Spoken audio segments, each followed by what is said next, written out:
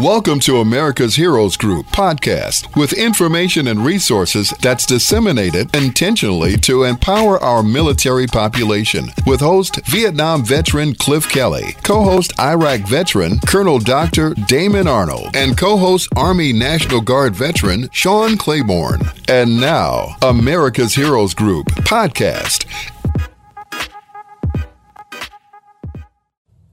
Hi, I'm Ken Jennings. All of us here at Jeopardy would like to wish you a happy Veterans Day and thank you for your service to our nation. We truly honor and appreciate you, and what's more, we're looking for contestants like you to play on our show. So take the Anytime test at Jeopardy.com, and we look forward to seeing you soon right here on the Alex Trebek stage.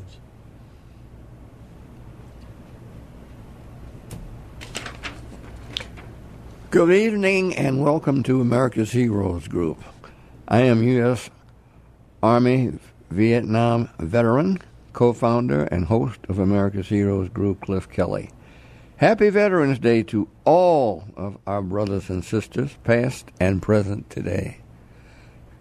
To our advisory board member, Lieutenant General Russell Honore, you're greatly respected and appreciated for your integrity and excellence, my friend. And with that, welcome to America's Heroes Group. I'm Sean Claiborne, Army National Guard veteran. America's Group Roundtable, this time with our Illinois Treasurer's Office, celebrating and honoring Veterans Day. Today, of course, is Saturday, November 11th, 2023.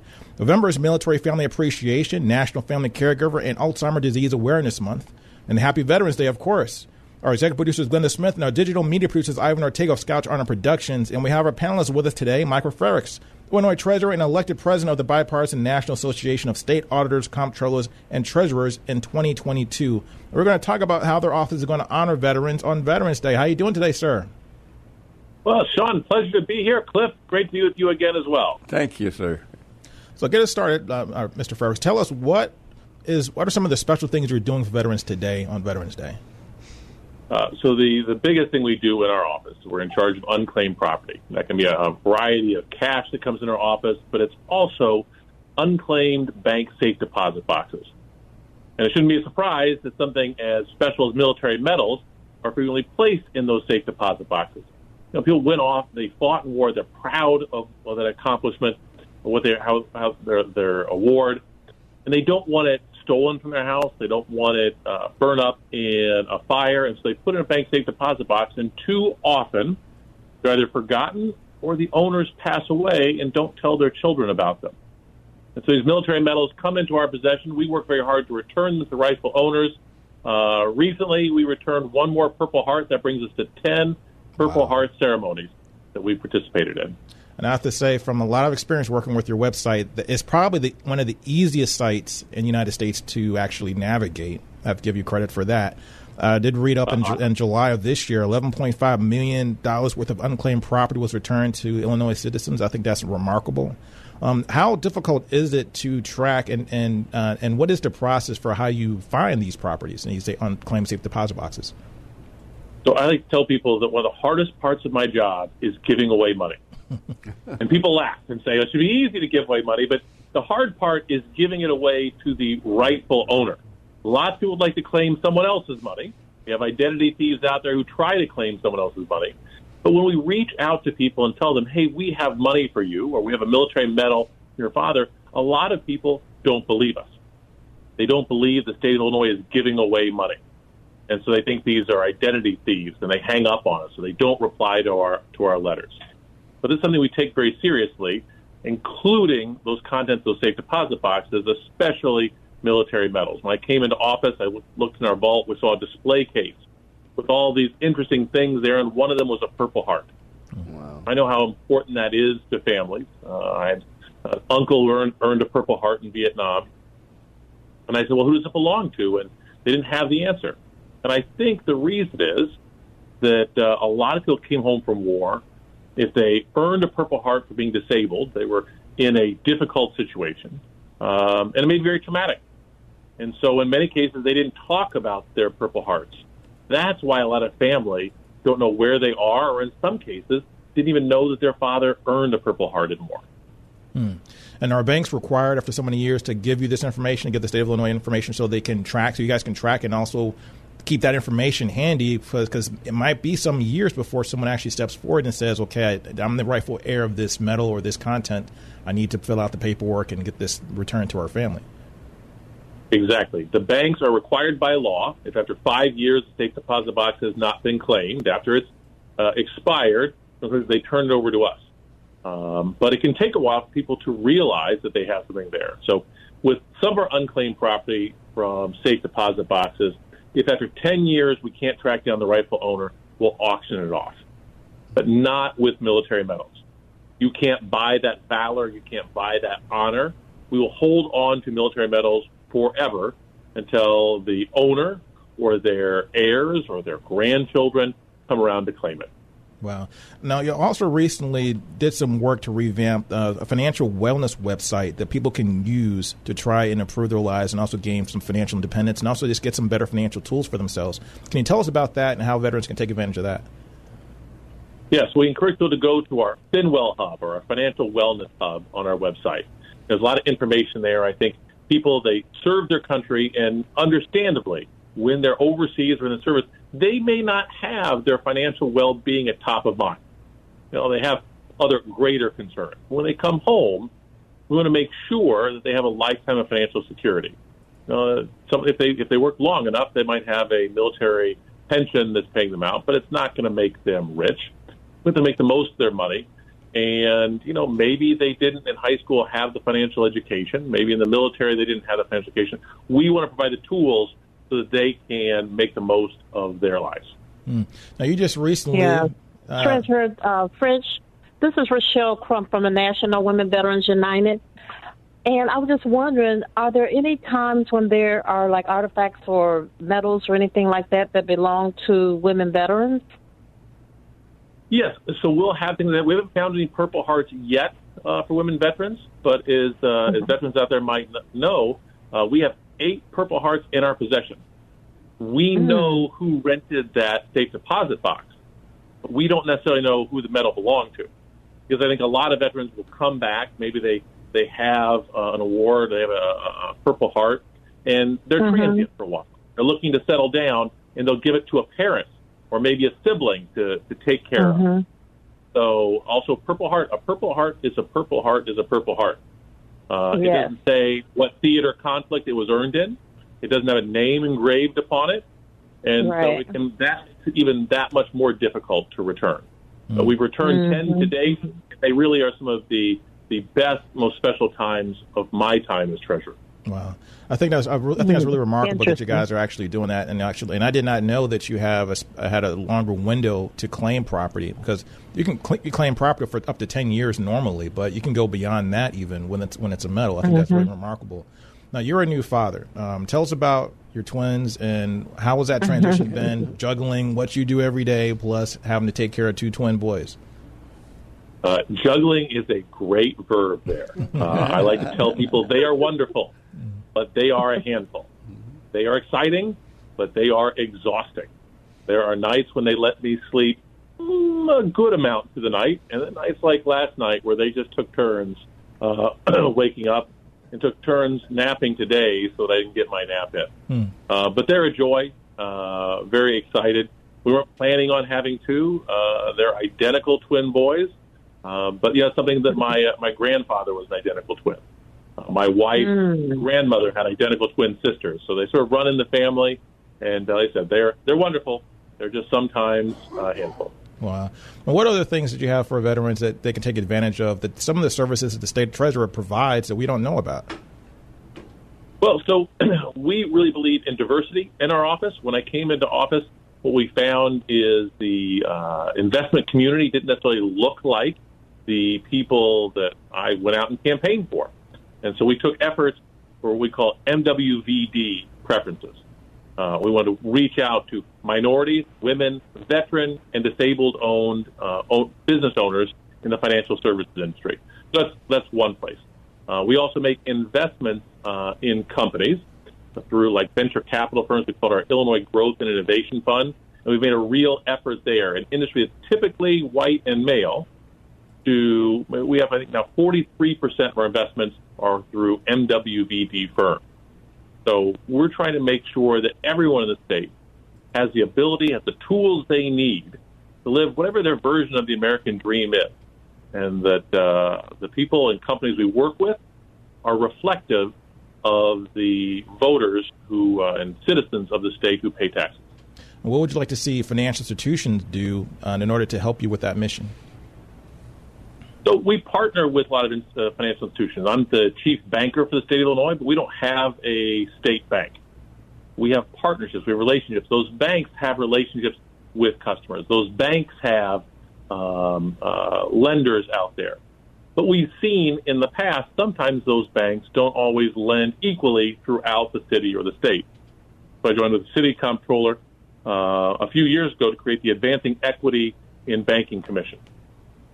Make sure the banks, the report had come out that one bank had invested the vast majority of their loans in a few neighborhoods on the north side of Chicago. They weren't making loans on the south and west side of Chicago. And so we brought several banks together and said, this has to change. We have to have equity in banking. If we really want to grow as a city and as a state, we have to make sure that everyone has equal opportunities in the financial services industry. Now, your go ahead. agency also has grants. Tell us a little bit about that. So we don't have a lot of grants. I'm the chief investment officer for the state of Illinois. Normally when we make an investment, we hope to get a return, but we do have the Charitable Trust Stabilization Grants. This is for smaller nonprofits out there. Smaller nonprofits with less than $1 million in annual budget. They're helping people with food safety or housing or workforce development if they're giving people the skills they need to get good jobs. We offer up grants twice a year to these smaller nonprofits to help meet needs in our state. The state can go out and try and meet some of those needs. When we work with these nonprofits, a lot of them might be faith-based. They attract a lot of volunteers. They raise money themselves. Our state dollars can go a lot further by partnering with these nonprofits than we can by doing it ourselves. Yeah. I think a lot of times the state treasurer doesn't get the attention, or the office of the state treasurer doesn't get the attention oftentimes that we as citizens maybe need to pay more attention to. And I would offer this to anybody with state treasurer, no matter who it was. So I'm not just giving you special privilege, but give us a 30-second commercial of what your office has been working on since you've been in office. Well, I'll tell you two things. One, I've got the best job in state government. My job is to make money for the state. We've made over nearly $4 billion for the state.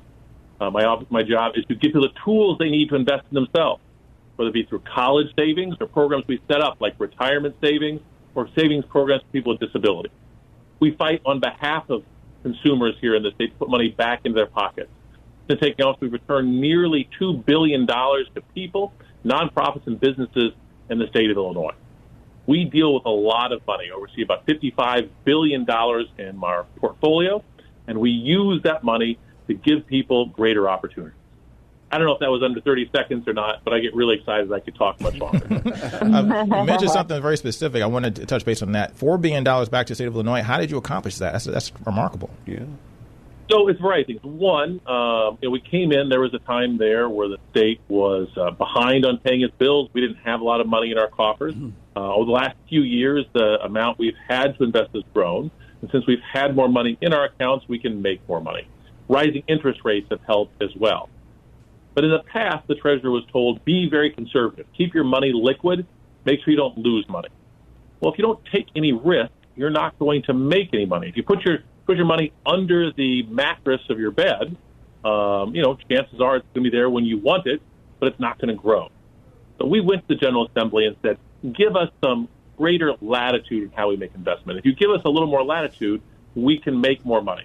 We also looked at the time frame that we invest for. And so we invest in a longer time frame, which gets a greater interest rate. If you go to the bank normally, if you put money in a 1-month CD, they're going to offer you a lower interest rate than a 6-month CD. You put it in for 6 months, you're going to get a lower rate than a 2 or 3 year CD. So we've done it that way as well. By doing things differently, we've also tried to make an impact in what I call a double bottom line. When we invest in Illinois-based companies, we still make money. That's more money that can be spent on our schools, our universities, our roads and bridges. But also when we invest in Illinois companies and they're able to grow, they're able to hire more people and pay salaries, that's even more tax dollars coming into the state. So we've changed our focus here. When we invest in infrastructure, we invest in Illinois-based infrastructure and attract more dollars. When we invest in Illinois startups, we invest in Illinois-based companies to help grow, give more opportunities to everyone in our state. I like the idea that a lot of banks fell into problems because they had longer-term maturing bonds, and those bonds were maturing, but they couldn't. People were redeeming these bonds, and they had to sell them at a loss. But you did the opposite. You were buying these longer maturities as the rates were going up, taking advantage of the inflation and the rising interest rates. That being said, did it cause any kind of problems for you, or any kind of obstacles for you having a rising interest rate environment and happening so quickly over 2022 and this year? Yeah, no, it's provided opportunities for us. Now, still, we need to maintain liquidity so we can pay our bills in a timely manner. We don't take too much risk. When I talk about our investment in Illinois entrepreneurs, we only invest up to 5% of our state portfolio in those type of things. We invest in infrastructure, only up to 5%. So a lot of our investments might be as long as 5 years, but many of them might be as short as overnight. If you've got $3 billion or $5 billion sitting around, doesn't need to be paid out tomorrow, or maybe needs to be paid out tomorrow because it's sitting there tonight. We have investment vehicles for as little as overnight to make fractions of a percentage of interest, but a fraction of percentage on interest on $3 billion is still a lot of money. It compounds over time. And so we try and work very closely with the Comptroller's office to figure out when money needs to go out, and we try to invest it as long as we can to get the highest rate of return. So before you go, we have about a few minutes left. Tell us some of the things you want all veterans to know about, and also let us know if anybody was in your family was a veteran and what that meant to you. Yeah, so this is why Operation Purple Heart is so important to me. I recently wrote one of my e-newsletters talking about the uncle I never met. Now, my mom always referred to him as Uncle Doug. My aunts and uncles referred to Uncle Doug. I never met Uncle Doug. I never met him because he died in Vietnam on the day my parents were married. My Aunt Bev was a bridesmaid in that wedding. They did not know until a couple weeks later when a couple officers in the Army showed up to let her know her husband had been wounded. He earned the Bronze Star for that, earned a Purple Heart. I think he had 7 medals in total, and he was just someone that, even though he wasn't around, his memory was kept alive. And so when I saw that Purple Heart, I know how important it is to families. I wanted to return that. We've made this a big effort. I've deputized some of my staff, made them detectives to go out there and search the internet to try and track these people down. And we've returned 10 Purple Hearts so far. They really have been tremendous ceremony. There's one gentleman we called, he was living in Mississippi. He had given his Purple Heart to his mother in East St. Louis. And when she passed away, he didn't know where she had put it. He thought his Purple Heart was lost. We called him and said, where can we mail your Purple Heart? And he says, do not put it in the mail. I don't trust the Postal Service. I will drive up to Chicago to get it. He drove up to Chicago from Mississippi to get his Purple Heart. Wow. Now, he did have a son who was living here as well. But I asked him, I said, now, how did you earn this Purple Heart? What happened? And his voice quivered and his eyes got teary. And his son who was sitting next to him said, Dad doesn't talk about that time. And I think that's part of the reason why it's so difficult to find the owners of these Purple Hearts. Because this individual, he watched some of his buddies die. And he didn't say this, but I know there are other people who sort of have survivor's guilt. I got shot, I got wounded, I got a Purple Heart, but, maybe my buddy took a bullet that was aimed for me. And they feel bad for being here. They don't want to talk about it. They don't brag about this. We returned a Purple Heart to one woman. When we told her that it belonged to her father, she said, well, that can't be. My dad never earned a Purple Heart. He came back from the Korean War, never told his family, never talked about it, put it aside in a safe deposit box. So this is why it's difficult. We still have at least 8 more Purple Hearts we'd like to return. And if any veterans out there listening say, hey, I want to do something for my fellow vet, then go to our website and search for Operation Purple Heart. This is something I started a couple of years ago. We put out the information on those safe deposit boxes. But to provide some clue, someone out there may recognize a name, they may recognize that bank, they may be able to give us some bit of information that will ultimately have us track down the owner or their rightful heirs, and we would love to return more of these. I really appreciate all the work you guys are doing at the Treasurer's Office. You are a great wealth of information and also a great civil servant to our state of Illinois. Michael Frerichs, thank you for your time. Great. Sean, Cliff, thank you both very much, and have a happy Veterans Day. Happy Veterans Day. Thank you. Cliff, that was really special. Rochelle, any final words or thoughts? Yeah, I mean, the programs that are there are great, and he does a really good job in outreach to let people know what's going on in their agency. They have wonderful staff there also. You know how you have some agencies you can't get any information to sometimes, and, they're really like hands-on returning calls, and outreach, in the communities are great also. So, we look all the time for agencies that can accommodate our public, if you will, and then especially our veterans when we're looking for so many things. And I really hope they find those, owners of those Purple Heart medals. I think that's important to a lot of people, and, we'll help get the information out by doing just what we're doing now, That's right. Talking about it, bringing them on the line. That's so important, That's right. To everyone. So he does a great job. He's a very personal person, I got to cut you. Let me cut you off right there. We just ran out. We're getting over our time spot. But I appreciate both you guys and also your input and everything, and also really appreciate what Michael Frerichs is doing as the state treasurer. Once again, go on to the Unclaimed Properties website. I preach this all the time. Do it. Just don't worry about how long it's been. Just go in there and check. America's Heroes Group. We'll be right back. Thank you for listening to America's Heroes Group podcast. Don't forget to subscribe so you won't miss an episode. And for more details, visit americashg.org.